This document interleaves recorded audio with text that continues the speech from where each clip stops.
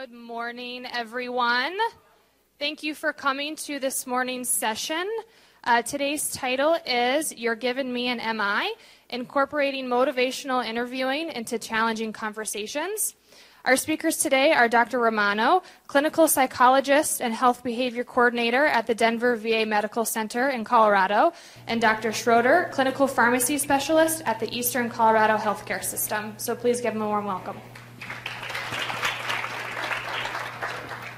Okay, good morning, everyone. Thank you very much for being here. So Dr. Romano and I have you for about the next 90 minutes, so we're going to go ahead and just kind of jump right into it.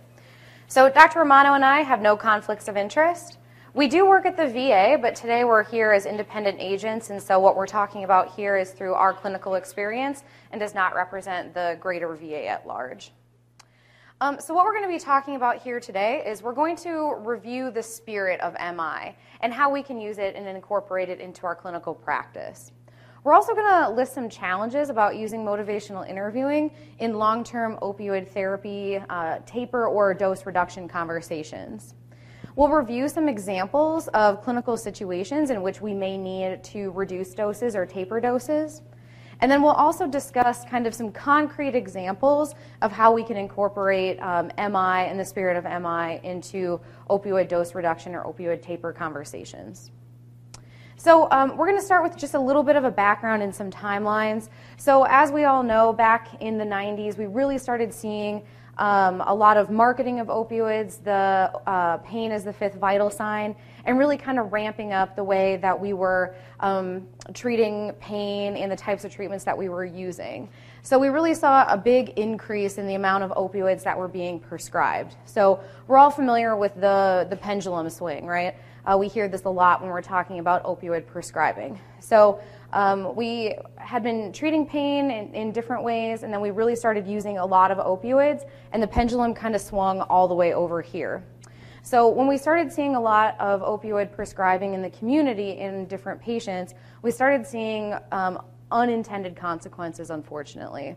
So really briefly, we know some of the different things that happen when we're using a lot of opioids in a lot of different people with a lot of different comorbidities and maybe using high doses. So we started seeing accidental overdose, death, morbidity, mortality, things like that, but we're all pretty familiar with that. So then what happens is, so we were all the way over here, right, with our large amounts of opioid prescribing, and then we see all of the unintended consequences, so we swing all the way over here. So it brings us to kind of where we're here today. So we start seeing a lot of different initiatives, a lot of different things going on to really try to make sure that we're treating pain in the most safe and effective way that we can. So there are a lot of different initiatives. We've got a lot of guidelines, things like that. And then, 2016 is when we really had the CDC guidelines come out. And then for us specifically at the VA, we have the VA DOD guidelines, really providing some suggestions on how we should be using opioids judiciously. So I'd like to credit Dr. Romano for this slide, which I think is just so witty. So we were talking about the pendulum swing, but unfortunately, sometimes it can really feel like the pit in the pendulum swing, right? So it can feel kind of torturous on both sides, unfortunately. So what we hear in our chronic pain clinic from patients, unfortunately, is I feel like I'm being punished for the poor decisions of others. Some of the bad apples have ruined it for me, who's never done anything wrong. And so we want to make sure that we're communicating with our patients and providing rationale because that's not a good place to be in. It's not very therapeutic. And then also from our provider side as well, we hear kind of the I'm damned if I do, I'm damned if I don't. So they're getting a lot of pressure from guidelines, medical board, administration, and then kind of that top down. But then also we're hearing it from the patients that I wasn't prepared for this medication adjustment. I don't know what's going on. And then having a lot of your staff be involved in that and things like that as well. So really we're seeing these two different sides of the coin, and it's really not that therapeutic. So what can we do to foster a better conversation, a better relationship about medication change? So with that, we'll kind of jump into the precarious relationship between opioids, our patients, and our providers.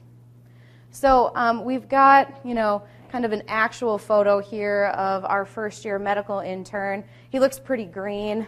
He's pretty excited to be here. And as he presents and is reviewing his patient case, there are a number of different things that he may be thinking about preparing for the appointment. So for some patients, it may be that the risks no longer, or that the risks are now outweighing the benefits, and so it may become important for us to make opioid change. Now, this is something that we need to take on a case-by-case basis, and then everything in his thought bubbles here are things that he's thinking about in terms of when would be an appropriate time to make dose reduction. So there's a lot on his mind when he's preparing for this appointment, and he's made the decision in this case that his patient that he's preparing for, the safety risks are outweighing the benefits at this time, so it becomes imperative that we make dose reduction or dose change.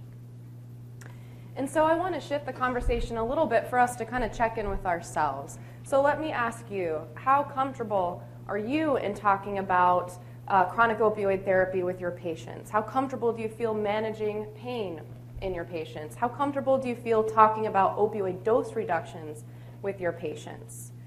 And just kind of checking in a little bit, do I feel somewhat comfortable, not comfortable at all, moderately, very comfortable? If you were to say that, I don't feel that comfortable talking about pain management with my patients or dose reduction with my patients, or I'm not that comfortable identifying problems when they arise or knowing what to do with them when they arise, you would be in good company. Oftentimes, we don't have a lot of research in this area, but one thing that we do know is residents and fellows often report feeling undertrained in not only managing chronic pain, but opioid prescribing practices, and also identifying problematic behaviors when they arise. Hospitalists in inpatient settings tell us that they have a lot of frustration and discomfort specifically managing chronic pain within the inpatient hospital setting. And so we have to ask ourselves, why are these conversations about opioid tapers so challenging? Well, just a kind of a few bird's eye thoughts that we have is that obviously chronic pain is very complex, and so are the solutions. That's something that we hear frequently throughout the week here. It's something that we know in our practices. But passive treatments like opioids for chronic pain feel very easy. It's easy to write a script and have the patient walk out the door with it, giving them something at least in the short time that you have. Those oftentimes feel a lot easier than what we know to be really effective in long-term treatment for pain, which is active strategies.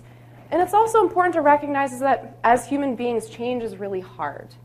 Change is hard, and changing opioid medications can be very scary for our patients. That's something that we all know, but sometimes we can lose sight of that when we're having a frustrating conversation with someone in our office room.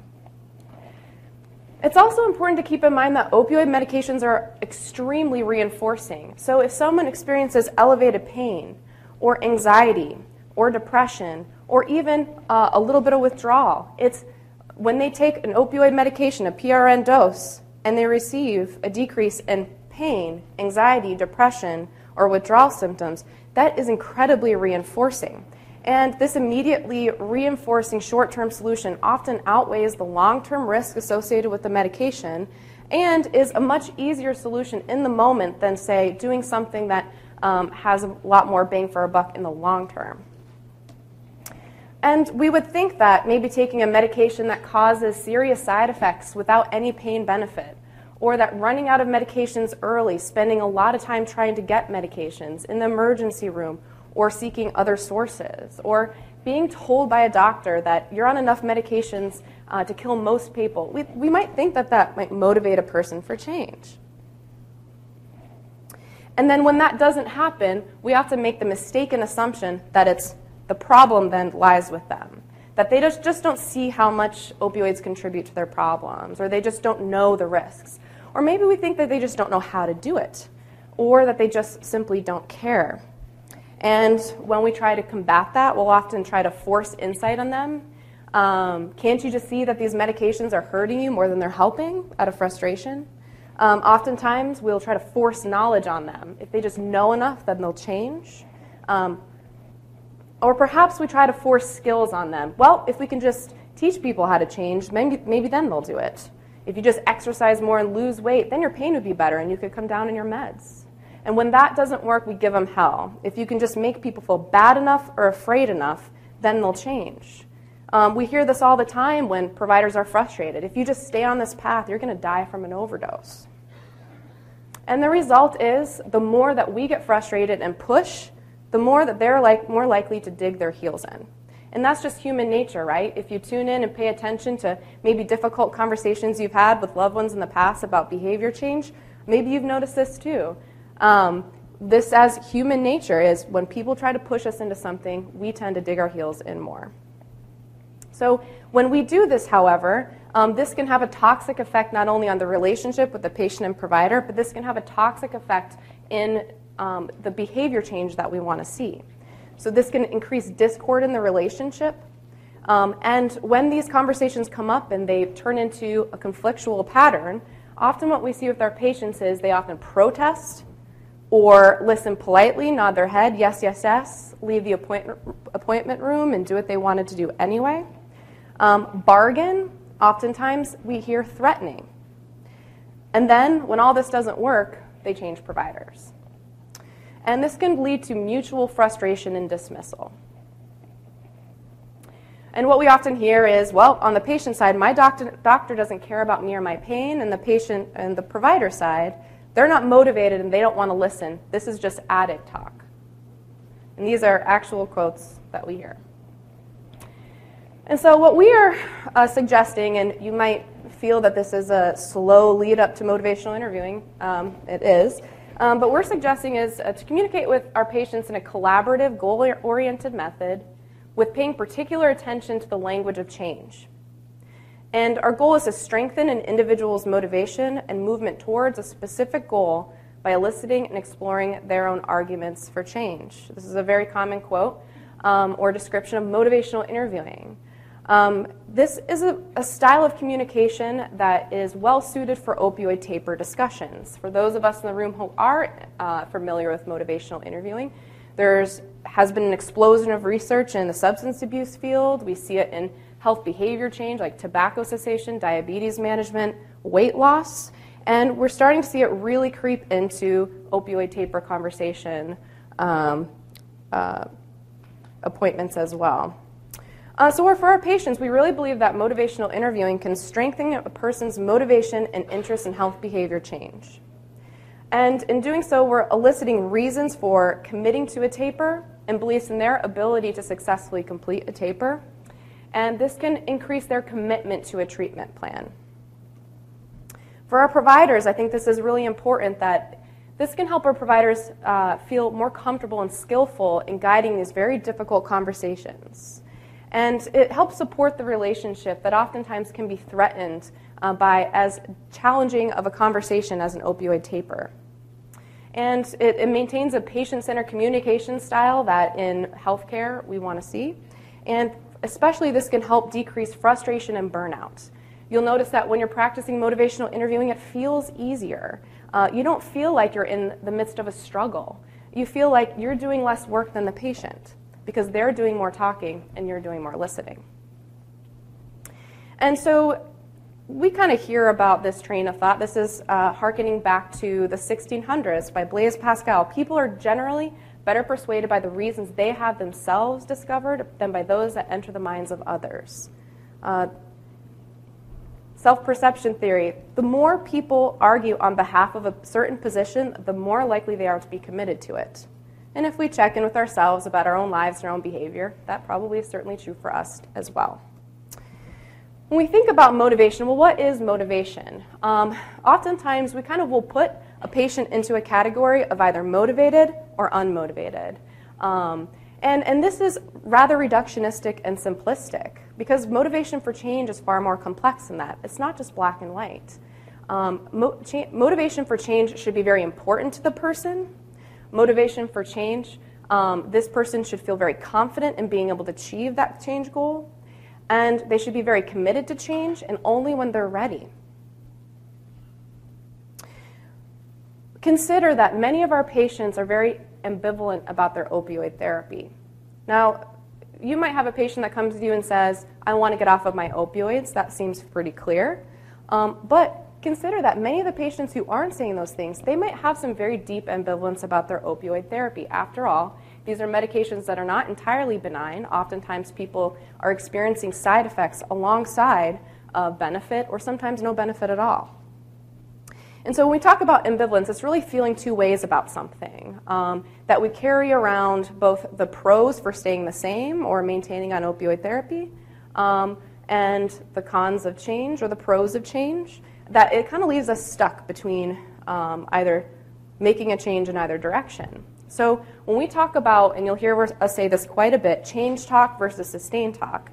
Change talk is language that we hear from a patient that is in the direction of change, and sustain talk is language from a patient that is that they're likely to they're less likely to change or want to stay the same. The Prochaska and DiClementi's stages of change theory is not necessarily tied to motivational interviewing, but I find it to be a helpful conceptualization for where people are in the process of change. You'll see that people might vacillate between a number of different stages of change: pre-contemplation, or they're just thinking about it; contemplation, pre-contemplation, not thinking about change; contemplation, thinking about change; preparation, preparing to change; action, taking steps towards change; and maintenance, maintaining change. People can vacillate anywhere on this stages of change model at any given hour, day, week, month, year. So our task as provider, and I think this is a really useful framework to be hypothesizing about where our patients are. When our patient walks into the room, we should ask ourselves about a particular topic of change. Where are they? Are they thinking about changing their opioid therapy? Are they not thinking about it at all? Or are they ready? And we should be hypothesizing about where they are throughout the course of the visit and throughout the course of our time treating the patient. Motivational interviewing is particularly useful when people are in the pre-contemplation stage of change, and our task as providers is to raise doubt about their current behavior. It's also particularly useful in the contemplation stage of change, and our task there is to kind of tip the balance towards change with change talk and helping them increase their self-efficacy or confidence in being able to make a change. And this harkens to, what exactly is motivational interviewing? And motivational interviewing, we have to talk first about what's called the spirit of motivational interviewing. This is really the philosophy that guides our conversations in a motivational interviewing framework and is with us at all times. And that is, our goal is to partner with the patient. Now what that means is we're avoiding what's called the expert trap, right? We might have expertise in certain areas. I might have some expertise in cognitive behavioral therapy. Dr. Schrader might have some expertise in different pharmaceutical modalities that might be helpful for the patient. But what I'm certainly not an expert on is that patient's values, their perspectives, their experiences, and their life. And so we honor that a patient has their own expertise about their own life and what they want to see and what living a good life means to them. And when we do this, we're really creating an environment of change that's not coercive. We're really trying to understand that patient and what matters to them. In the spirit of MI, we accept where this person's at. We are recognizing the inherent worth of a person who is separate and autonomous from us. Our goal then is not to impose our own values onto another person, but our task is to understand how a person's behavior may or may not be in line with their own values or their own well-being.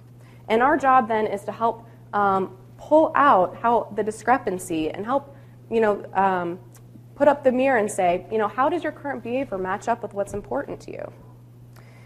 And we do this in some ways by providing what we call accurate empathy. Now, I'm a psychologist, so I talk about empathy all the time. I'm thinking about empathy all the time. My goal then is to seek to understand a person's unique experience and perspective. It's really to put yourself in someone else's shoes and see if you can understand the world through their eyes. This is especially important when you're talking about really challenging things like an opioid taper. This opioid taper is really scary for you, right?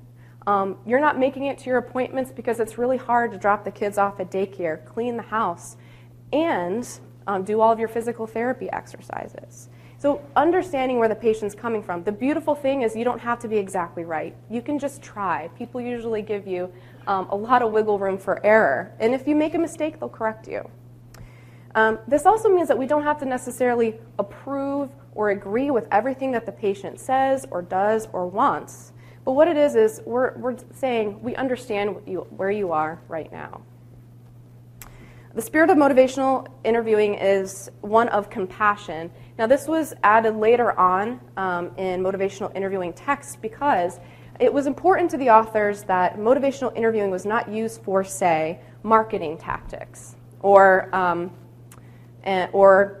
want my husband to bring me presents every day. Sorry, but that's not what it's used for. But what we use motivational interviewing are things that are in line with their own well-being and their own values.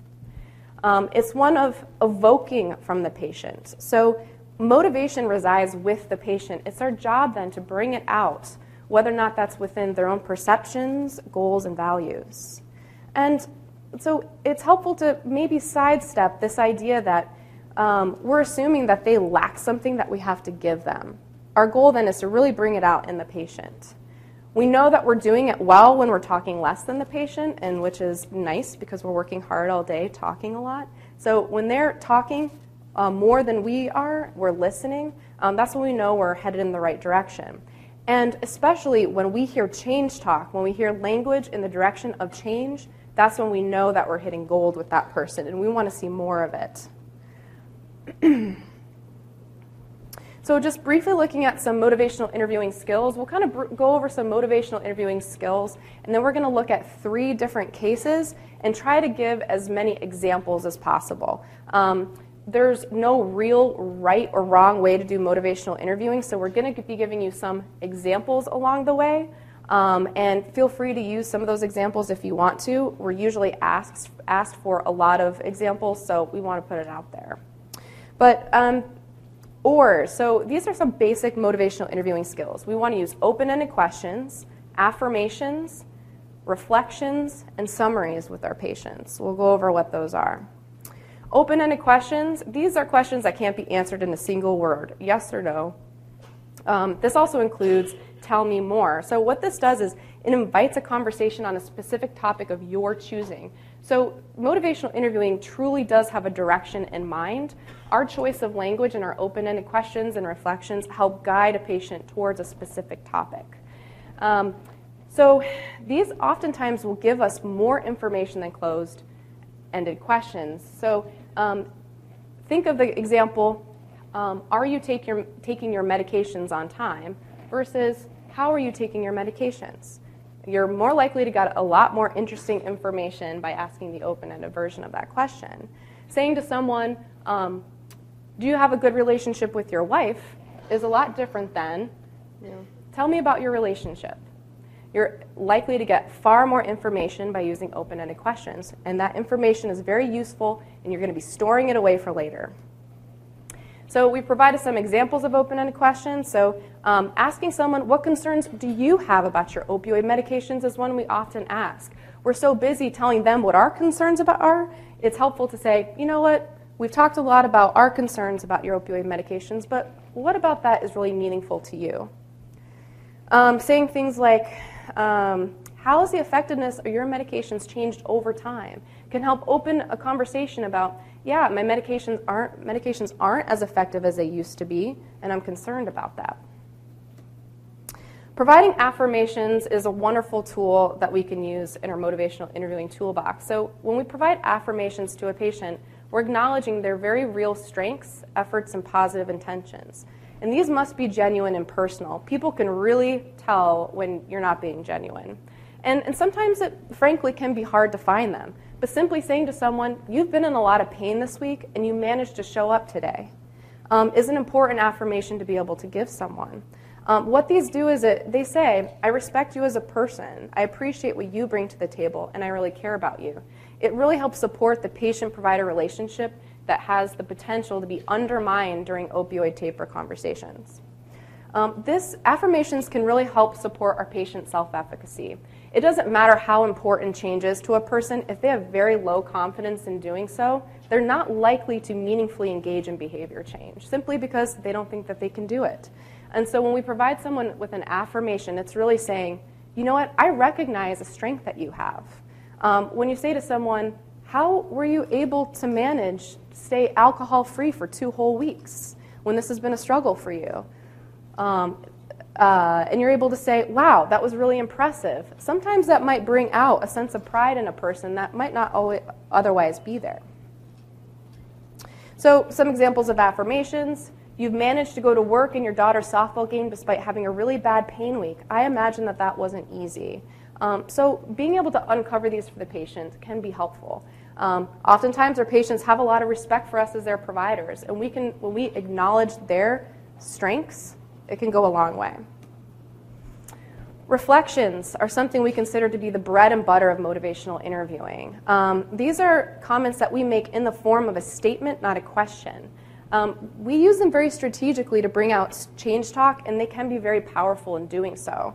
So that might be something like just repeating back what the person said. That's a simple reflection. Or a complex reflection is restating what a person said, but adding something to it. That might mean adding the emotion behind the word or adding some meaning to the word. It has a tendency to really push the conversation towards change if you get it right. So sometimes you're making just guesses about how to move forward, and that's okay too. Again, if you get it wrong, the patient will let you know, and that's okay. People who are really proficient in motivational interviewing, you hear them use many reflections compared to open-ended questions. And this can feel like a pretty big paradigm shift in medical care, particularly when we're taught to assess, assess, assess, assess. You know, I don't think it really matters what discipline you're in. We're trained to assess, ask a lot of closed-ended questions. When we reflect, it can feel different, but once you get the hang for it, it can feel really good. So here are a few examples of reflections. Everyone in your family has said they think you should stop taking pain medications because of the effects they see, like falling asleep at the dinner table last weekend. You're not so sure, but it makes you think twice. Summaries, briefly, it's kind of a way to take a collection of all of the change talk elements that you've heard in a conversation, put it together in what we call a bouquet. So we're kind of picking around the sustained talk weeds and picking the change talk flowers, putting together a little bouquet and presenting it back to the patient. It's a helpful way to kind of move forward to some next steps with a patient. This can be done pretty quickly. So you kind of can say, you know, I'd like to summarize and make sure I'm getting this all right. Your pain has been getting worse despite getting on more medications. On the one hand, you'd like an increase in your methadone. And on the other hand, you notice it making you feel sleepy and unmotivated during the day. Your wife doesn't like seeing you dependent on a medication, and you worry about your doctor's concerns about it's affecting your heart. Where would you like to go from here? So I realize that we're just blowing through a lot of different motivational interviewing skills, and I imagine that a lot of these do feel familiar to those of you who have had a lot of exposure to motivational interviewing, but we want to highlight one more that we think can be really useful, particularly in a short amount of time. And one of the things you'll hear us keep talking about is motivational interviewing can be done in a short amount of time. And that is to assess importance and confidence. We talked about motivation and how it's complex and dynamic. These are two important aspects of motivation that are helpful for you to know as a provider if you're going to see a patient move forward. So let's see. Keeping in mind that motivation can change from day to day, moment to moment, appointment to appointment, but we ask someone, on a scale from 0 to 10, how important or confident is coming down on your opioid medications, for example. And when they say they're a 6, we can say, well, what makes you a 6 and not a 4? We strategically ask them to describe to us why they are not a lower number, and what that will get you is change talk. And then we can ask them, what would it take for you to get up just 1 or 2 more points? Again, what that's going to bring out is more change talk. We'll illustrate this in one of the examples. So it's important to be asking about this in both how important change is and how confident it is. I do a lot of tobacco cessation, and one thing that I could hear almost 100% of the time is quitting smoking is 10 out of 10 important to me, and I feel 2 out of 10 confident. And you wonder why someone hasn't engaged in any kind of behavior change around their tobacco use. They don't feel confident. It's very important. They don't feel confident. Oftentimes we see this in our patients with taking opioids that aren't particularly helpful anymore, or they might be experiencing side effects that are outweighing the benefits. So we're talking a lot about change talk. In order for us to be able to respond to change talk, we have to listen for it. And we have to really tune into what that is. So we like this quote, we have 2 ears and 1 mouth so we can listen twice as much as we speak. If you're used to getting a lot done in a very short appointment time, this can be extremely uncomfortable.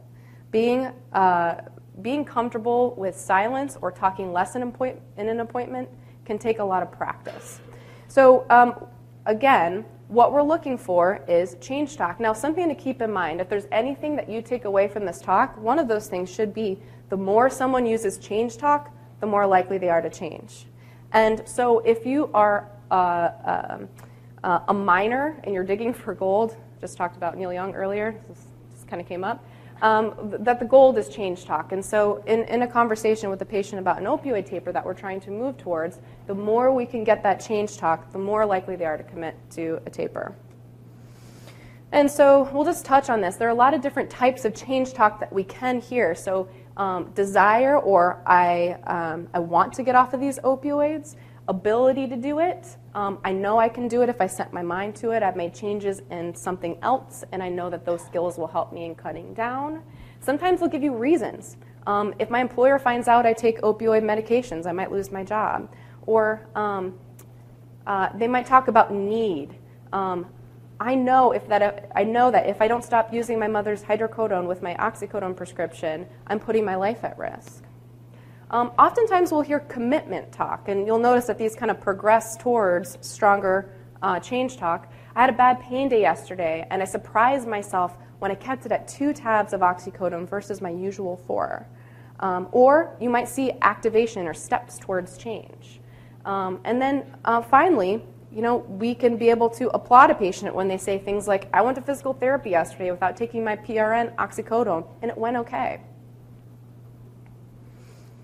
So I really like this picture because, as a pharmacist by training, I think in school I might have had one lecture in my communications class briefly talking about what motivational interviewing is. So for psychology, psychologists are really the experts in this, and so sometimes for those non-psychologists in the room, it can kind of feel like this. We don't really, what are we listening for? And it can be kind of challenging to actually listen for change talk.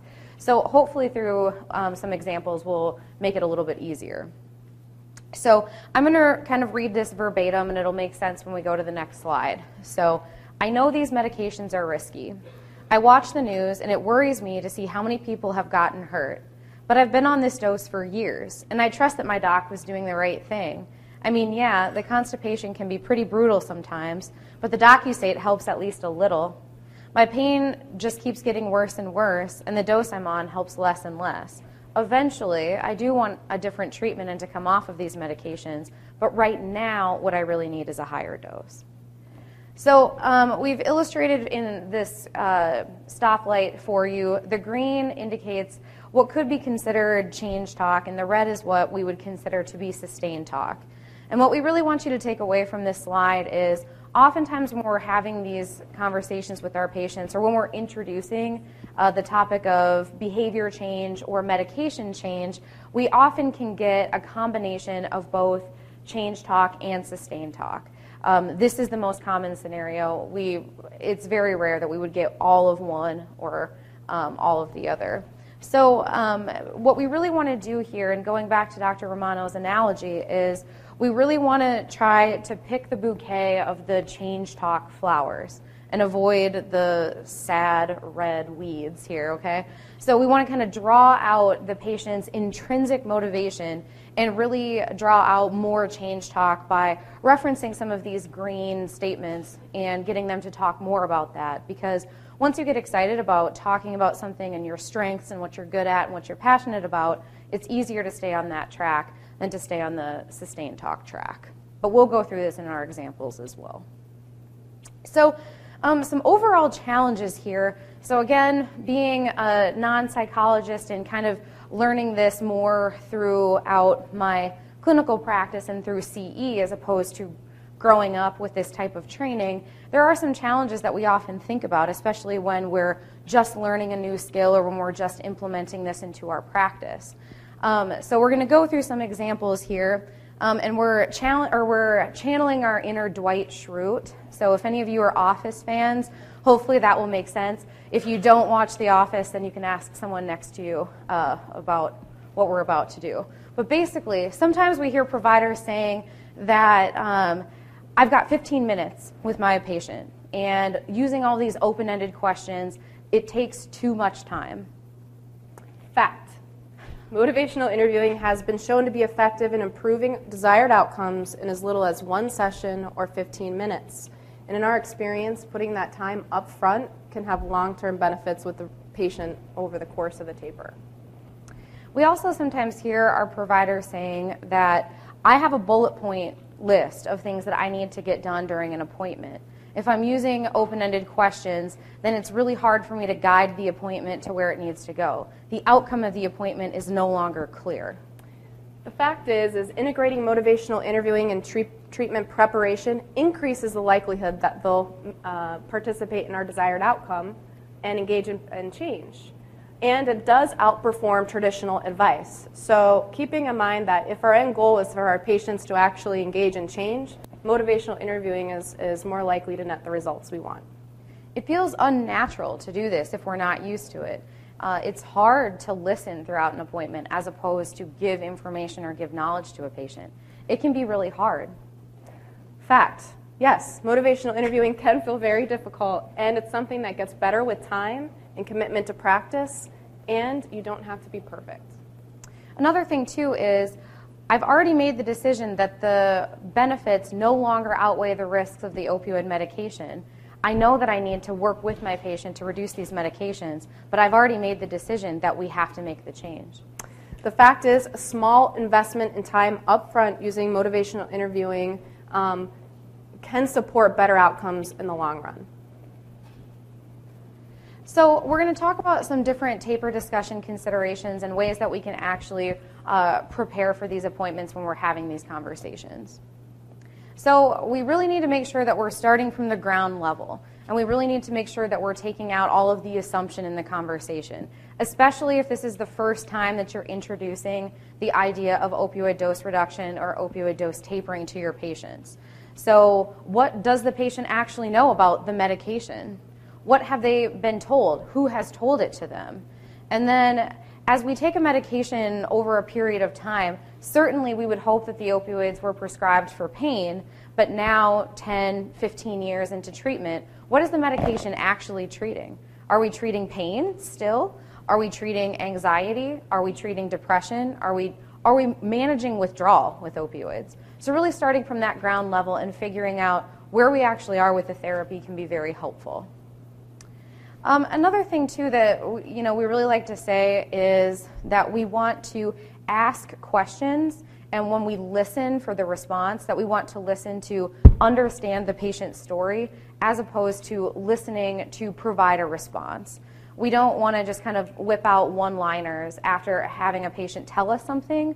It's important for us to really reflect on that and listen to understand the patient's perspective. So it goes back to the whole we have 2 ears, 1 mouth thing, so just kind of keep that in mind. And then it's important for us to really make sure that we're providing a consistent message to our patients early on in the process and then frequently throughout the process. So being consistent, providing empathetic responses, and really being there for the patient can make the process go a little easier. Another important factor to consider is to validate this person's very real pain. This is important in the process of pain treatment from when they first walk in the door till when you terminate therapy with the person or terminate treating with the patient. But this is especially important when you're talking about an opioid taper. Saying to someone, you have very real pain and we're going to work together to offer treatments that are safe and effective goes a long way, especially when we often hear patients walking out of these conversations asking themselves, does my doctor believe that I have real pain, or they don't know how much pain I'm really in? So validating that real pain can help them feel understood, and that they can feel a little more safe in acknowledging that you believe their very real pain. This isn't necessarily the same thing as agreeing with what they want in treatment. We can deliver unwelcome messages, perhaps about a taper that they don't really want to hear. We can do that in a patient-centered way. We think it's imperative to instill hope. Opioid medications should not be our pain therapy in a vacuum. All medications or all treatments should be offered in conjunction with other things. A comprehensive pain management plan is the best approach. And so we do have research coming out that's also suggesting that perhaps over many years, discontinuing opioid therapy, we don't necessarily see changes in their pain ratings over time, and sometimes we even see improvements in functioning. We've certainly seen this in our practice, enough to be able to say, you know what, the good news is that pain doesn't always change when you come off of your opioid therapy, and you might actually feel better when you don't feel as sedated, or if you're not tired during the day, you might actually have more energy and you're less constipated. We think it's important to join the patient and commit for the long term. Chronic pain is a disease where people have long-term relationships with their own chronic pain. We should expect to have a long-term relationship with our patient, depending on your setting. So being able to say, you know, I know that this taper is not what you want to hear. I want you to know I'm going to be with you throughout this process, and we're going to work together with other team members or other disciplines to make sure that you feel as safe and comfortable as possible. It's important to express empathy. We talked about this before, but saying when you deliver the news about, you know, we think a taper might be indicated, especially if it's not sitting well with the person in front of you, you can say things like, reflect that back to them. These medications can be scary, or this isn't what you want to hear right now. That helps a person feel very understood. And it's amazing that when you express empathy, it's almost like the tension in the room deflates. And then you can start, when someone feels really understood, then you can really start working on an action plan. It's important to recognize their autonomy, again, reinforcing the spirit of motivational interviewing. But one way that we can do that is through shared shared decision making. Will Becker and the West Haven VA talks about macro decisions versus micro decisions. We love this. The macro decision might be the decision that you've made that a taper is medically indicated. But we can actually hand over some of the decision to the patient. We can say, okay, you know your body best, and what doses seem to make sense for you. So which medication would you like to decrease first? Your morning dose, your evening dose? When would you like to do that? You might even be able to have the patient contribute to the schedule of decreases and when that makes sense for them in their life. And it's important to mind your body language. We think this is important. So oftentimes people pick up more in body language than they do in the actual language that you speak. So paying attention to, how are they perceiving you being in your computer, right? So if it's efficient to use your computer, that's wonderful. However, maybe in a difficult conversation, it's helpful to ditch the computer, face the patient in a warm, open, receptive manner. Paying attention to, are your arms crossed? Are you leaning back? Are you scowling? These are all messages that actually come through pretty clearly to the patient. And when we are open and receptive, leaning into our patients and making eye contact, they're more likely to feel heard and understood. So with this, we want to make sure that if you're able to maybe try to give a little bit extra time for an appointment. So if you're able to schedule your patients into a new patient slot, if you anticipate that the conversation is going to take a long time or perhaps might not be well received from the patient, just allowing that extra time. Now, certainly we realize that this isn't possible in every scenario, but it would be the ideal. And then also offer alternative options for care. And so something that we want to point out with this is that sometimes it's important for us to kind of lay the foundation for non-opioid or non-medication strategies early on in therapy, even prior to beginning the opioid taper.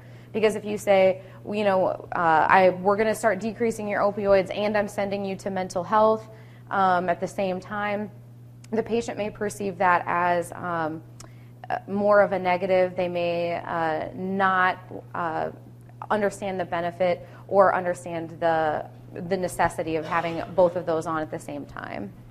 And then use your team. So even in private practice, you are not an island. You are referring patients to different sites. You're utilizing other colleagues. And certainly, if nothing else, you went to med school, you went to professional school with other people, right? You can use your listservs and ask for advice. So never feel like you're alone in this, and your network is bigger than you may give yourself credit for.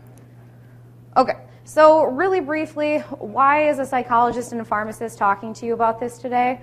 So Dr. Romano and I work at the Denver VA, and we work in what's called the Chronic Pain Care Clinic. And so it's a pharmacy, psychology, pain clinic. So we do not have a diagnosing or a prescribing provider on staff with us. So we work closely with the patient's primary care, because in Denver, a lot of our primary care providers are the ones writing the opioid prescriptions. So we work with our patients to provide CBT, different coping strategies, behavioral strategies, and then pharmacy, we work with the medications and work to optimize all different kinds of medications, opioid, non-opioid. And then we also try to serve as a pain home. So if we need to coordinate referrals or different things like that, we do that all through a centralized location. And so that's why pharmacy and psychology are talking to you here today. Okay, so we're going to jump into the cases with the last about 40 minutes or so that we have with you this morning.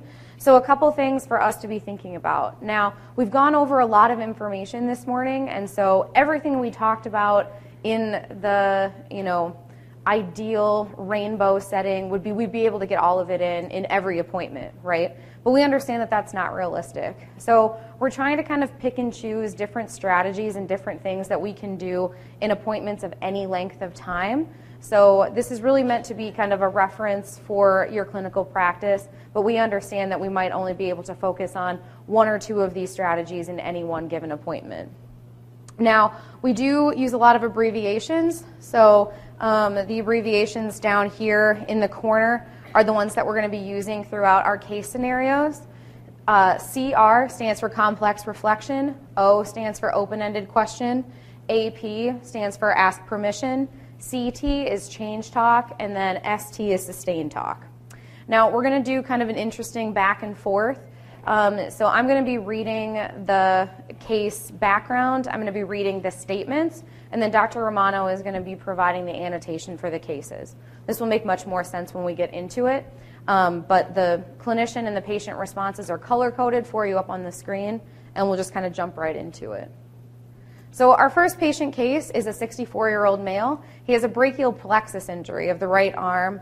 He has a history of chronic kidney disease, a traumatic brain injury, psychosis, NOS, and then he has obstructive sleep apnea that he's not treating. He's on really high doses of opioids that are not really particularly efficacious any longer.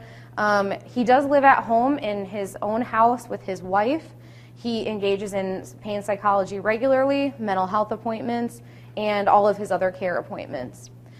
His PCP wants us to help reduce the dose because he's on kind of a big dose, but his provider wanted us to know he was inherited, and so this provider did not start the patient on this regimen, so just to clarify that for the group. And what we will add is that these cases are based on real-life experiences. We wanted this to feel as genuine as possible, but we've changed a lot of information just for protection of privacy.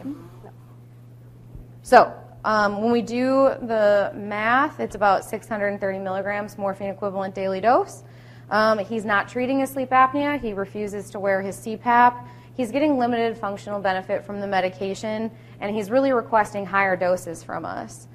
His PDMP and his UDS are appropriate, but unfortunately, based on his fluctuating mental status and his self-report, we're unsure how consistently he's taking his medications or how consistently he's taking his long-actings. And like I said, he's compliant with all of his other medical care. And then the decision is mainly to reduce the dose in any capacity. Okay, so C stands for clinician and P is for patient. So, and we'll kind of have it color-coded throughout the rest of the examples. So the clinician kind of jumps in the appointment and says, we know that you've talked to your primary care provider about her worries about your current pain medications. Tell me about those conversations and what you understand. So the provider is trying to orient the patient to a safety discussion by asking an open-ended question. She thinks my dose is too high, but the meds aren't working anyway. I need a bigger dose. I've been taking these meds for years. The dose isn't too high, it's too low. And when we're tuning in and listening for sustained talk versus change talk, what we're hearing here is very clear sustained talk. You're frustrated. You and your doctor aren't seeing eye to eye. You haven't been getting the relief that you want from the current dose, and your doctor thinks that the dose is too high and may be dangerous for you. So we hear a complex reflection. The provider has added some emotion to this complex reflection by recognizing the frustration that the patient is experiencing, and is reflecting back that the doctor is really thinking that the dose is too high and has added that it's dangerous. I mean, yeah, it's scary when she talks about overdose. I hear it on the news all the time, and my wife brings it up, but I disagree with both of them. So here we think this is a little bit of a mix of a little bit of change talk. There's some concern about hearing about overdose, but in general, this patient doesn't particularly buy into that. You want to live, and your wife and doctor worry that the meds could be doing more harm than good. So we know what they're worried about. What are your concerns with this medication? So here we hear the provider use a complex reflection and try to open it up to move away from hearing about what everybody else thinks and to really pull from the patient their own concerns. I'm concerned that my pain is uncontrolled and the meds help less and less. I don't like being nagged about these meds every day, mostly by my wife. My wife shakes me awake at night because she's worried when I don't wear my CPAP. So here we hear strong sustained talk, and this is kind of stepping into some change talk. We're not necessarily hearing that it's coming from the patient, but we hear that the wife is worried. These medications aren't helping as much as they used to, and it may be seriously impacting your breathing to the point that your wife is very worried. And we hear the provider grab that change talk, or hints of change talk with a complex reflection. Yeah, she says I choke and stop breathing at night. That's pretty freaky. And here we have our first solid change talk of the conversation. That is scary. Since we know that these medications can affect your breathing, what can we do together to change this? So the provider is starting with a complex reflection and is hoping to shift the conversation perhaps into some problem solving with an open-ended question. I don't know, but what I'm on now isn't working. And we get more sustained talk. It's a challenge. Your pain is not being managed well on your current dose, and the meds may be dangerous for your breathing. Your doctor and your wife are concerned, and it's even causing some conflict with your wife. Would it be all right if we talked more about some of my safety concerns in detail, and I provide some options for your pain? So here we are, the provider summarizing the change talk that we've heard, but also recognizing the ambivalence from the patient. And then asking permission to provide more information. Asking permission is an important motivational interviewing strategy because when we ask permission, a patient is inviting that information in. We're not just forcing it on them. They're saying, yes, I want to hear it. And so what we're hearing from the patient is, we're hearing that the patient thinks that the dose is too low, but we do hear that there is some fear around talk of overdose. And that these medications and what's been going on so far is causing some marital discord. The patient wife is worried and is doing some things about it. From the provider, provider's reflecting that you haven't been getting relief, but also making a note that the dose, these very high doses, are not resulting in effective pain management. This person is not functioning. And the medications are causing some discord between the patient, along with the wife and the primary care doc. And the provider wants to then kind of start with talking about concerns, sharing more information for the patient so that they can help make a more informed decision that's based in their values. And so when we talked about stages of change and the importance of hypothesizing about where our patients are, in fact, I think that that's helpful at least, we kind of assess this person to be in the pre-contemplation stage of change, but we're at least getting more information about where they are, where there might be some areas to open the door and start talking a little bit more about why this patient's current behavior or why the current opioid dose isn't necessarily aligned with their values. Let's see. So what we want to do at this point is to kind of invest some time getting more buy-in from the patient. We haven't necessarily heard some absolute contraindications to opioid therapy that would require us to do a rapid taper. And so what we want to do with this patient is shore up some of his resources, work on motivation for change, try to get some buy-in, and then eventually initiate a very slow taper over a course of time. So case 2 is a 56-year-old obese patient with chronic low back pain and chronic bilateral knee pain. He has a history of alcohol use disorder, which is in remission, and major depressive disorder, which is in partial remission. He takes a relatively low dose of oxycodone IR, 5 milligrams, 4 times a day. He lives with his adult daughter, and he transferred his care to the VA because he was discharged from another pain clinic because he consistently was overusing his opioid medications. He continues to overuse his opioid medications when he's anxious and when he experiences pain flares. The referral question to our clinic was rotate to a similar or lower oral morphine equivalent dose. So 30 milligrams morphine equivalent daily dose. So we're doing okay. So we've got kind of a set goal with us here. But he is overusing his medications, and he does have mental health comorbidities. He gets moderate functional benefit when he takes the medication. He is on a walking regimen, which is good, and his PDMPs and his urine drug screens are appropriate. He is involved in substance abuse treatment program. He's going to group, and he's also working closely with a counselor one-on-one. And so after kind of weighing the risks and benefits and knowing his history, the decision was made to taper him slowly to discontinuation.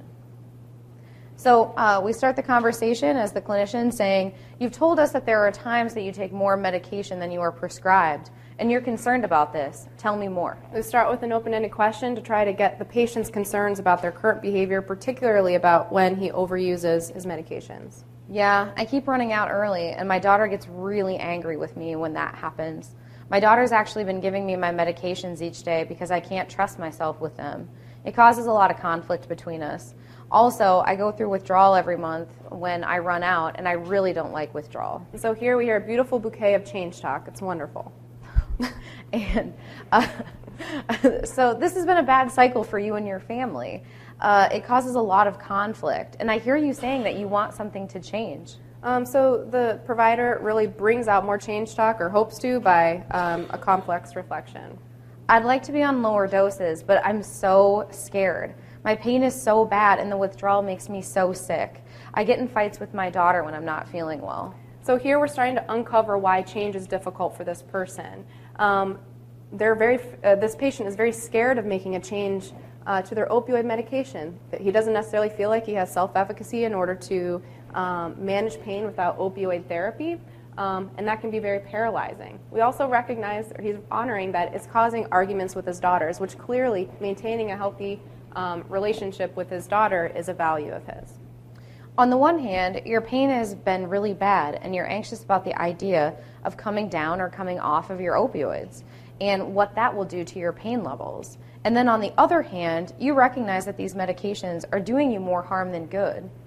So what we're hearing is a very helpful tool when we hear ambivalence from a patient. That's a particular type of complex reflection, a double-sided reflection. And that double-sided reflection speaks to both sides of the ambivalence. On the one hand, it's scary, and he's anxious about coming off of his medications, and then always finishing with the change talk we hear. On the other hand, you recognize these medications are doing you more harm than good. So starting with the sustained talk and finishing with the change talk, always finishing with the change talk, because that's what the patient will continue discussing. Exactly. I'm open to other things, but I feel like I've already tried everything. So we hear a little change talk, but again, sustained talk. This person really doesn't feel like there are other things he can use to help manage his pain. We can certainly talk about other ways to shore up your resources for dealing with the pain and the anxiety that you feel about it. But for now, I'd like to talk to you about making a change to your medications. On a scale of 1 to 10, with 1 being not important and 10 being the most important, how important is it for you to discontinue your opioid medications? So here the provider uses the importance and confidence rollers to really get a sense of where the patient is, starting with importance. Probably an 8 out of 10. I don't want to keep fighting with my family. So positively, we hear that coming down on opioid medications is pretty important to this person. Tell me why you're an 8 and not a 6. We strategically ask why the patient is a higher number, not a lower number, because that's going to get us more change talk. My daughter is a huge part of my life, and the meds are making it hard for us to get along. So yeah, it's pretty important. And as expected, we got some more change talk from that. The conflict about your opioids strains your relationship with your daughter. You don't want to fracture your relationship with her. Now, using the same 1 to 10 scale, with 1 being not at all confident and 10 being the most confident, how confident do you feel that you would be able to successfully discontinue your opioid medications? So the provider really makes sure to reinforce that change talk by reflecting it back to the patient, and then taps into another important piece of motivation, which is how confident this person is. I'd say 4 out of 10. This has been going on for a while, and I don't know why I'm still taking these, but I'm just so afraid of the pain that I know I'm going to feel. So, and this is where the ambivalence comes from. This is a person who just really doesn't feel that confident in order to manage pain without opioid therapy. And so a good rule of thumb is, it's not an exact science, but a good rule of thumb is that someone's really, drifting into the point of readiness around the 6 out of 10 confidence. So our important task then is to help improve or build up this person's self-efficacy in order to manage pain without opioids. You don't see much benefit in taking them, but you're anxious about an opioid taper. At the same time, you have some confidence that you can do it. What makes you a 4 out of 10 instead of a 2 out of 10? And then again, asking why they're more confident rather than less confident will actually help us get a sense of, it helps us pull out some language around confidence for that patient. Well, I've been sober for alcohol for 14 months, and that wasn't easy at first. But I've been able to do it with the help of my group and my counselor. My relationship with my daughter is important to me, so I feel motivated and committed to staying sober. And usually when I set my mind to something, I can power through. And that investment in asking that open-ended question about confidence really did net some change talk that can be useful. And as providers, it's important to be filing that away and keeping all that information as in mind so that we can provide an affirmation, or that we can kind of start to build a plan that helps support this person's self-efficacy down the road. You have a lot of good coping skills to make changes. What would move you to a higher number? And so this question really elicits this person's own ideas about what will help them feel more confident in being able to manage their pain without opioid therapy. I think if there were other ways for me to manage my pain and the stress of the pain, then I think that would be helpful for me. So here that really guides us to what might be a plan. We can start talking to the patient about other ways to help manage his pain. We can start talking to the patient about stress management, and based on everything he's told us about pain-related anxiety, about pain flares, that really helps us move in the right direction. I've looked at your chart, and there are some other options that we actually haven't tried yet. Would it be okay if I shared some of these other options with you? And again, this provider is asking permission so the patient can invite it in. Whoops. Okay. So a few important things that we've heard from the patient. He feels really out of control with his medications.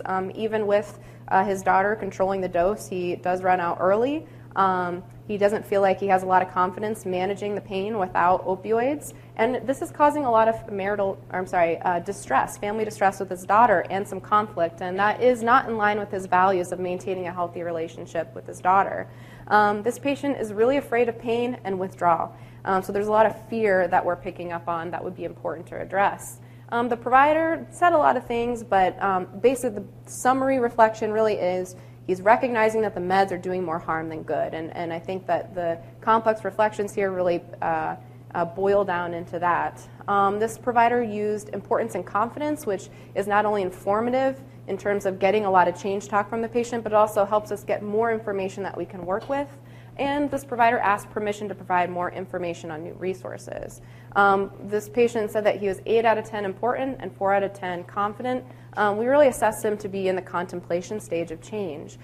So what we want to do is be able to kind of address some of his needs in terms of giving him other resources. So working with physical therapy, about movement so that he's not getting as flared up. Working with pain psychology on some of his pain-related fear and anxiety, and also activity pacing, engaging in some other stress management techniques like relaxation training to work on his sympathetic arousal. These are all examples of things we might be working very closely on with the patient so that he feels like he has more confidence to manage his pain while he's coming down on opioids. Let's see. And I think, and this is the type of person that we really thought of as somebody who we would put on a slower taper so he can shore up his resources to manage his pain. So this is our third and final case of the day, and so this one is a little bit kind of a curveball, so you'll see what we mean here in a minute. So this is a 36-year-old female divorced patient with chronic low back pain, intermittent abdominal pain. She has a questionable seizure history. We haven't been able to get the records. She has personality disorder, not otherwise specified, major depressive disorder, migraine headaches, and she has a history of alcohol and benzo misuse. So through her primary care provider, she had been getting hydrocodone, acetaminophen, 5325. She'd been getting 4 a day as needed. She's also getting a number of other different types of medications, bupropion, sertraline, gabapentin, and sumatriptan. So she recently switched PCPs because of a miscommunication related to pain medication.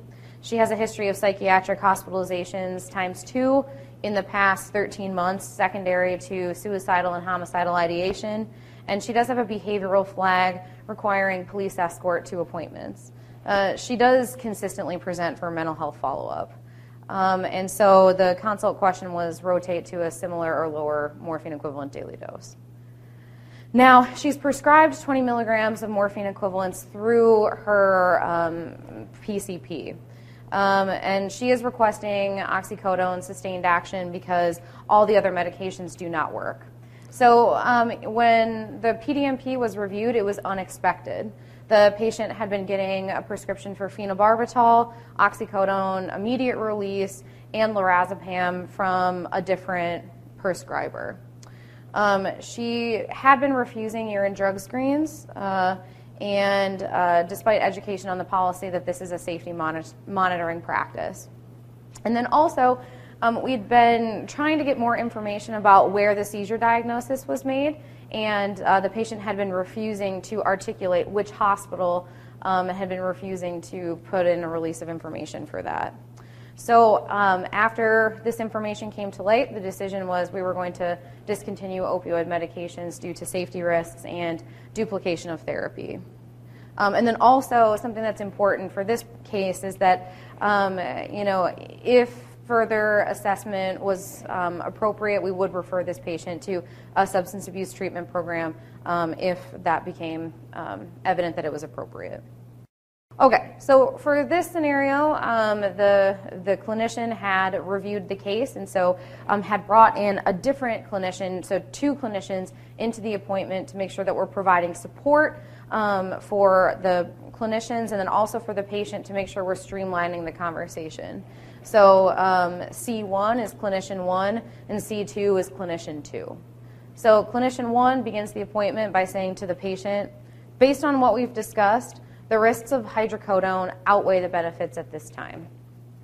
And the patient then responds with, I'm careful with my medication. The stuff you're giving me doesn't work. You are putting me in a dangerous position if you take away my meds. If something happens to me, that is on you because you took away my meds. Think about that. So that's clearly sustained talk. And we included this case because these are real scenarios that we do see. So we want to make sure we're talking about the full gamut of scenarios that might come up. So clinician 2 jumps in and says, this is a really hard message to hear. You're worried about what you will feel like if your pain medications from us decrease or stop.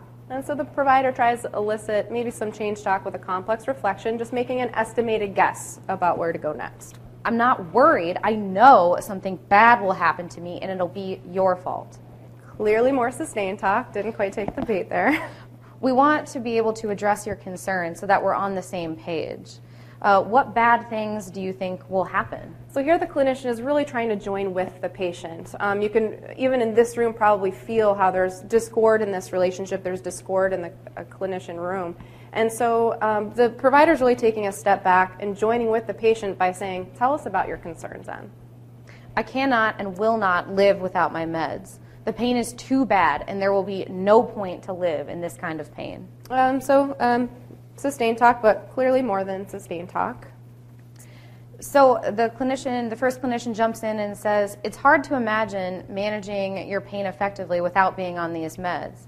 We can certainly talk about other options in more detail, but first, I'm concerned about what you said before. Are you having thoughts of hurting yourself or someone else? And so the provider is recognizing that the purpose of this appointment needs to change. And so the priority here is now assessing for safety. We are hearing some language around self-harm, most likely, or hinting at it at least. And so the conversation does need to pivot towards safety risk assessment. This provider does this fairly seamlessly by starting with a complex reflection and saying, we can talk about other options for your pain, but is now shifting to a safety risk assessment. The patient says, maybe. I'm not going to be safe without my meds. I'm only safe because of them. If something happens to me, it's on your conscience. And so it's important to keep in mind that threats of suicide or self-harm can be driven by a number of factors, and we don't necessarily know the intent behind those statements. For some reason, for some people, that might mean, yes, this conversation really makes me feel like I want to hurt myself. And sometimes this can reflect an effort to advocate what they perceive as their needs, right? A negotiation tactic.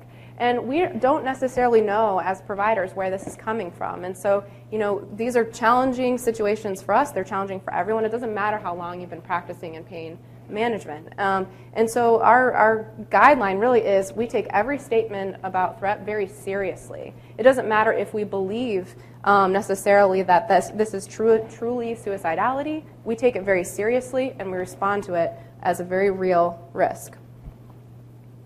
So the providers begin to pivot here, and what we see is when you say things like that, I take those comments very seriously. It's a really tough position to be in.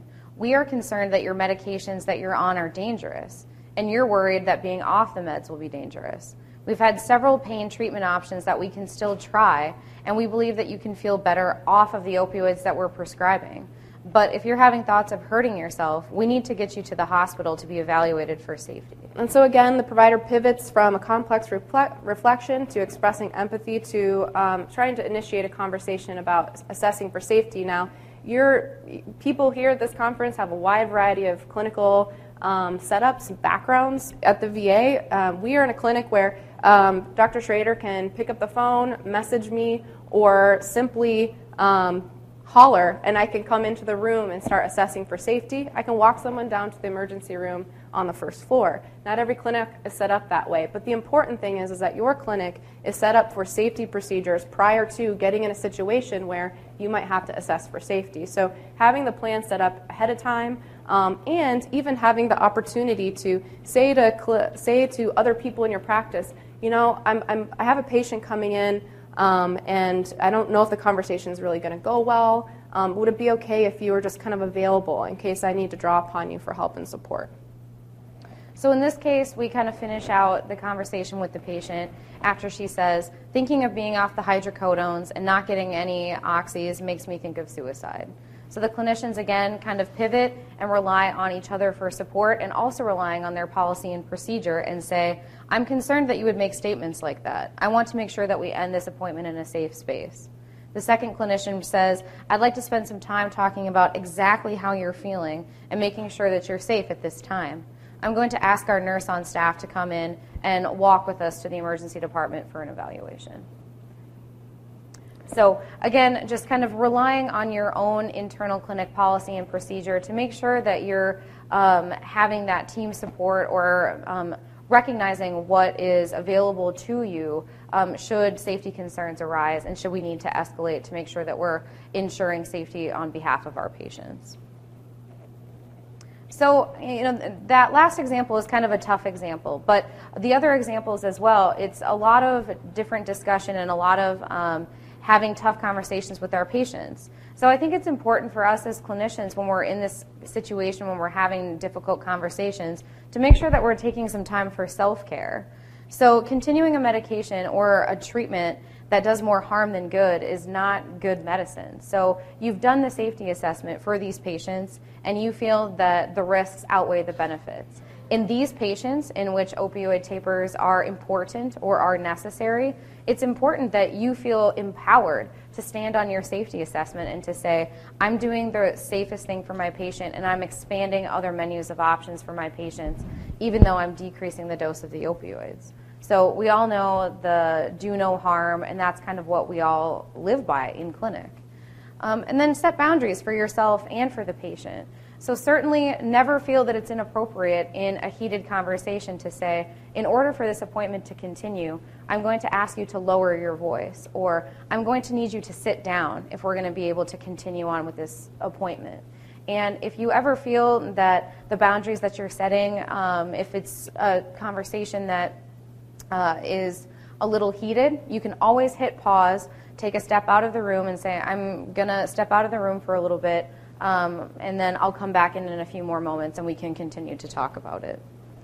And then, again, just making sure that you never feel obligated to stay in a situation in which you feel is no longer therapeutic, or in worst case scenario where you're feeling that it's escalating to,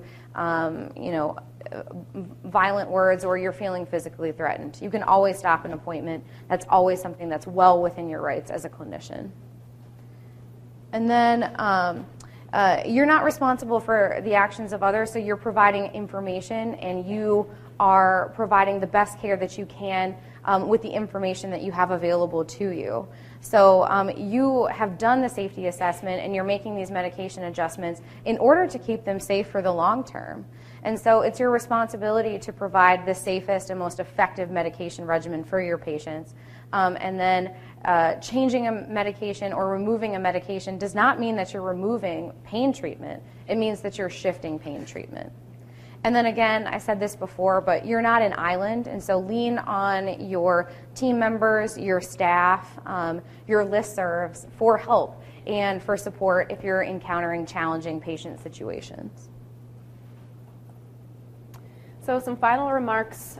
Difficult conversations aren't easy, but can be easier with strategic communication techniques, and we think motivational interviewing is one of those techniques. And that preparation is one of the most important things we can do. So making sure that we have those motivational interviewing skills polished in our back pocket, making sure that we're giving ourselves time in the appointment and prepping very well for the appointment. Maybe that means having conversations with other providers on this patient's team. That can take a lot of time, but making sure that everyone is on the same page can do a lot of good. And keeping in mind that we're not an island, reliant on your colleagues and peers. So with that, we'd love to take any questions, comments, reflections, anything you'd like to ask from us. Thank you all for being here this afternoon.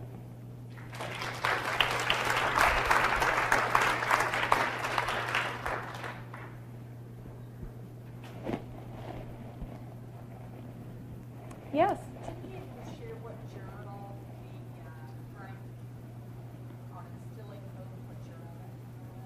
Oh, so a recent article came out. This is, if you go back to the reference slide.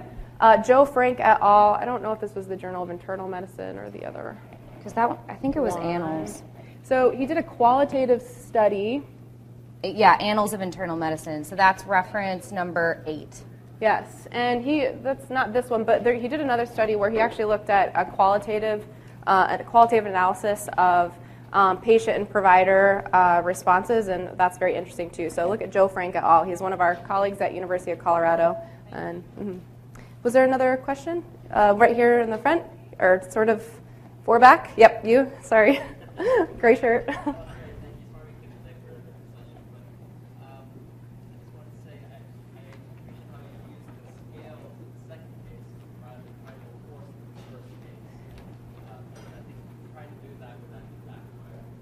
Yeah, I appreciate that comment, and I think that oftentimes the importance and confidence ruler is something that people in brief motivational interviewing trainings get, but it's not always the best tool to use in the moment, particularly if somebody is really in the pre-contemplation stage of change. So I appreciate that. Thank you. Yeah, Kate.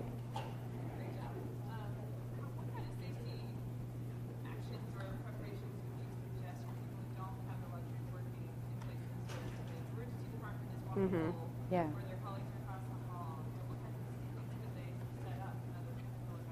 Great question. I'll just repeat the question. So the question is, what suggestions in terms of managing or making safety plans would we give to providers that maybe are in private practice, don't have an emergency department, et cetera, close? Mm-hmm. Dr. Schrader has more experience working in one of these settings, but knowing if in your state, if you have to have like a certain licensed professional come do an assessment is one option. Sometimes people will do this over the phone. Sometimes calling 911 to your facility, an ambulance will come and take a patient to an emergency department. I think it really depends on your state and your clinical setting. In the past, even if a patient isn't on site, we have called to welfare checks. The police officers will go to someone's house and do a welfare check. Yeah. And so there are a lot of different options. I think that they're really the best option is to have licensed mental health professionals on site to be able to do safety risk assessments and have easy access to, say, in the VA, we have suicide prevention coordinators we can reach on. But yeah, any other ideas about that would be great.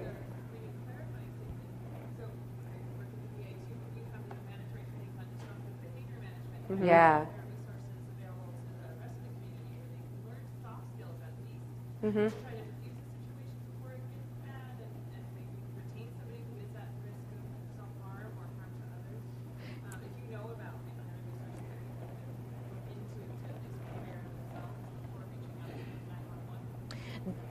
That's a great comment. So her comment was for community providers or providers kind of outside, academic medical centers, et cetera. Are there any trainings available for verbal de-escalation or nonviolent communication, safety assessments, and things like that? And that's actually a really wonderful question. Because I know that it is a rarity to have security on site for most clinics, certainly, and so making sure that as a provider you're as prepared as possible. That's a great question. And I'll probably point out that on the slides, in these risky situations, you'll see that we're jumping really quickly we're going to the emergency room. In practice, what we'd be doing is we'd probably be having more of a conversation with that patient, and we'd be trying to get a sense of where they are, and depending on your level of comfort and education and background around assessing for suicide risk, you might just be spending a lot of time with that patient having more of a conversation.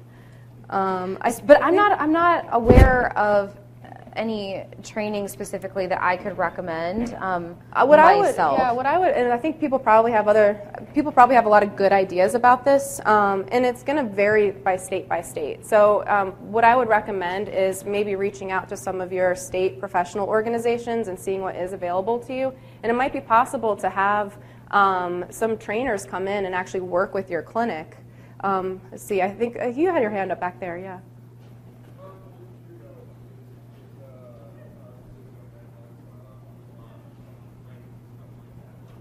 Did you say verbal judo? Okay, like yeah. Okay, yeah. No, that's great. That's great feedback, yeah.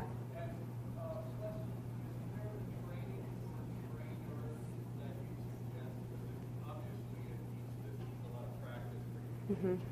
Yeah. For motivational interviewing?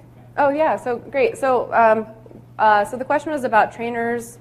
Training of trainers for motivational interviewing. One really great resource is MINT, the Motivational Interviewing Network of Trainers. It's a large network of people who practice and train in motivational interviewing, both within private and academic and VA settings. And if anybody has other ideas about that, please feel free to jump in there. I think you... So with that case 3 and the appropriate referral, would that better directed straight to addiction medicine? I mean, the outcome of that Yeah. conversation was going, you could have avoided all that risk. That's a great question. So the question was, shouldn't we have just sent this patient to addiction medicine first off? And the answer to that is, oh yeah, for sure. Or who should be doing the assessment in terms of substance abuse treatment or things like that. So with this particular example, the consult came in without us knowing about these other aberrant behaviors. So the PDMP was run kind of in preparation for that first appointment. And so in this particular example, the reason why we started with this was because we were the first clinic that was engaging this patient in this type of conversation after we discovered that information. Now, in the ideal setting, this information would have been kind of clear from the beginning, and then based on different risks and different medications that the patient's had, and also with her history, it would have certainly been more appropriate to have somebody do a full substance abuse or opioid use or alcohol abuse assessment. Yeah, and what I'll say is, one of the challenges in our setting is, yes, we do have a substance abuse clinic. We actually don't have easy access to opioid replacement therapy. And so we do have a challenging disconnect with people who are prescribed opioid medications, and they usually will walk into a substance abuse clinic and hear, oh, you have a problem. They say, I don't have a problem. I'm prescribed this medication. And so they'll walk right out. And so we really do have a challenge with patients who are referred to substance abuse services. They usually don't go, our patients. And so, you know, a lot of these wonderful models having, addiction medicine within primary care is a wonderful tool to be able to use. But oftentimes we end up being a little bit of a Band-Aid in the absence of that in our clinical setting. Yeah. An additional challenge with that, just to dovetail on what you're saying, is often our addiction medicine providers will say, well, they'll call us back after a referral and say, well, what do you want us to do about the pain? Yeah. And so that there's a reluctance to treat the addiction that's tied to a medication. Medical condition. They say, well, that's out of my scope. I don't know what's going to happen to pain if they're all opioids. Yeah. Well, something that... a wonderful comment. So the comment is, so our addiction medicine colleagues, our primary care colleagues, and then us as, pain practitioners, we're kind of in this nebulous gray zone of who's managing what and who manages what at what time. And so I think, so right now I think we're just really in this gray zone because the resources for actually even diagnosing opioid use disorder, we're just getting those kind of ramped up in our current day and age. And then also, I do think, though, there are some interesting studies and kind of population models that are going on right now that are using buprenorphine, naloxone in some of more of those gray zone patients. And so hopefully within the next couple years or so, we'll be able to have more concrete evidence that we can say we can use these medications in these gray zone patients with, either benefit or no benefit, and then that can help kind of guide us in terms of which populations are most appropriate. But it's kind of a quagmire. And we showed a statistic that that it's been estimated that 40% of long-term opioid users meet criteria for opioid use disorder. The CDC guidelines say the first-line treatment is opioid replacement therapy, and yet I imagine that in many settings we actually can't get that to our patients. And so, it's probably my number one frustration in our setting is just constantly trying to advocate to leadership that's very strained within an opioid crisis to deliver resources and things like that. Yeah. Oh, sorry, what's that? Yeah. There's 12 recommendations and only one gets attention, and that's the MBB. Yeah. Right. Recommendation 5. Yep. Requires MAT. Yeah. You have an abstinence program, we have an abstinence program, no one uses MAT. It's really hard. Yeah. People can write buprenorphine without the XDA or pain. And so I think that's wrong. My concern, I'm a solo practice person. Yeah. Concealed carry state. Oh, A yeah. red state. Okay. How can I better protect me and my staff? That's a great question. So a couple comments. First was buprenorphine for pain. There are some changes in the way that we need to get the DEA-X for the waiver, and so kind of keeping that in mind. And then just kind of addressing overall challenges for safety regarding these conversations, physical safety and safety of staff. And so it's a really, so as a pharmacist, this is something that when I got into the setting that I'm in right now, it was a huge learning curve. And so something that we have found that is helpful for us is when we introduce the topic of opioid reduction or opioid taper to discontinuation, the patient's already on the regimen, right? And so unless there is, a cocaine or an overdose or other kind of hard red flags, we can take a little bit more time introducing the topic with the patient, so it's not they come in and then at that appointment then they're cut by 30%, 50%, whatever the decrease may be. And so sometimes saying, here are my bullet pointed concerns, let's talk about that, let's think about other things that we can do, because at our October fill we have to make a change. And then that way there's a little bit more time there's more time where the patient can join with you and in those concerns. And then, so it's not as jarring per se. And then sometimes that can make it easier in terms of communication. It's never easy communication, but it can make it easier. Yeah. And I think it's a real concern. Safety is a real concern. We hear terrible stories about violence enacted on providers when opioid therapy maybe isn't continued, and these are challenges. At the VA, we have 2 big, beautiful metal detectors that are never on.